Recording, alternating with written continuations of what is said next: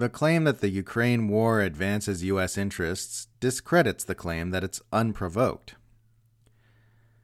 One of the most illustrative examples of how the mainstream worldview is based on narratives rather than facts is the way Republican officials like Senate Minority Leader Mitch McConnell have been branded servants of Russia despite constant track records as virulent Russia hawks.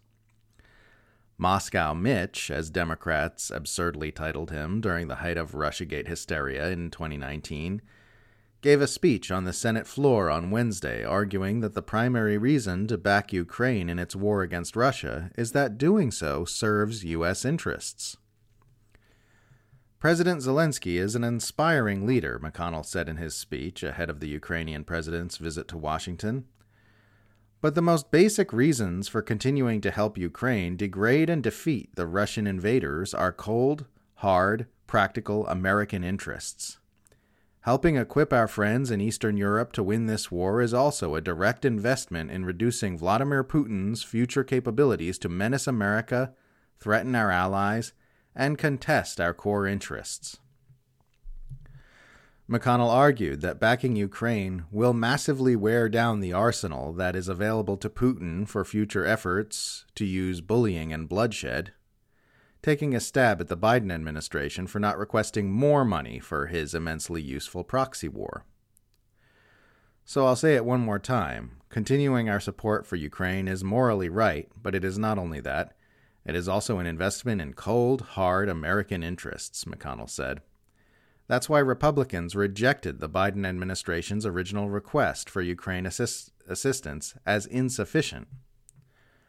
Finally, we all know that Ukraine's fight to retake its territory is neither the beginning nor the end of the West's broader strategic competition with Putin's Russia, McConnell concluded.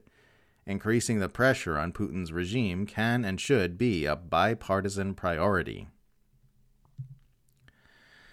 You see U.S. empire lackeys gushing all the time about how extraordinarily efficient and cost-effective the proxy war in Ukraine is for furthering U.S. interests against Russia. Which is funny because they spend the rest of the time talking about how this invasion was unprovoked and rending their garments about how horrible it is. The official imperial position is somehow simultaneously A, we hate this war and never wanted it, and B, this war benefits us tremendously. The only way to reconcile these two positions is to believe that Vladimir Putin acted against the interests of Russia in the service of the United States by invading Ukraine for no other reason than because he is too stupid and evil to do otherwise. The other choice is to do what most empire loyalists do and simply not think very hard about those obvious contradictions. Alternatively, you can consider the possibility that Putin was pressured into choosing between two bad options by the many aggressive provocations the empire has been making for years. Empire apologists always claim that Western provocations had nothing to do with the invasion of Ukraine. But if that's true, then why did so many Western experts spend years warning that Western provocations would lead to an invasion of Ukraine? Plainly, the claim that the U.S. is just an innocent bystander helping its good buddy Ukraine because it loves freedom and democracy is discredited by the claim, often made by those very same claimants, that this war serves U.S. interests. But you hear them bounce seamlessly between the two all the time. There's a viral thread making the rounds on Twitter right now by a historian named Brett Devereaux that exemplifies this perfectly. In the first tweet in the thread, he's enthusing about how, for just 5% of the U.S. military budget, we've disabled 50% of Russia's military power. Then in the very next post in the thread, he's weeping about what a humanitarian crisis the war is and how we just want peace. And then in the very next post after that, he's saying, from a pure realpolitik perspective, Putin's war was a massive blunder that has strengthened the U.S. global position, degrading Russian capabilities which frees up resources for other threats, and strengthening our alliances.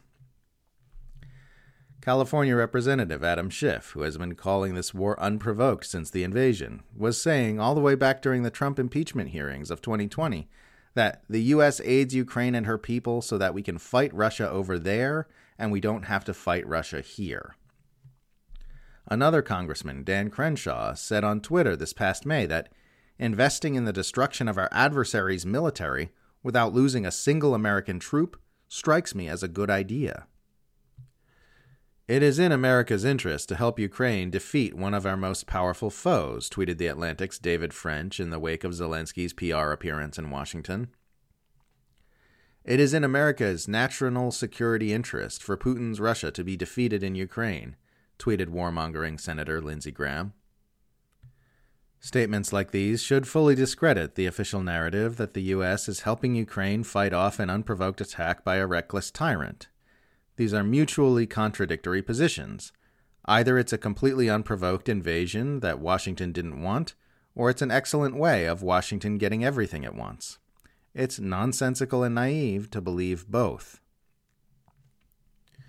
But of course, they do not discredit the official Ukraine narrative in the eyes of the public, because the U.S. has the most effective propaganda machine that has ever existed. The many glaring inconsistencies and misdeeds of the empire are simply airbrushed away with a little spin and sweet talk. If it weren't for the imperial spin machine, nobody would believe the U.S. just coincidentally stumbled its way into a lucky proxy war that happens to help it advance its agendas of global domination.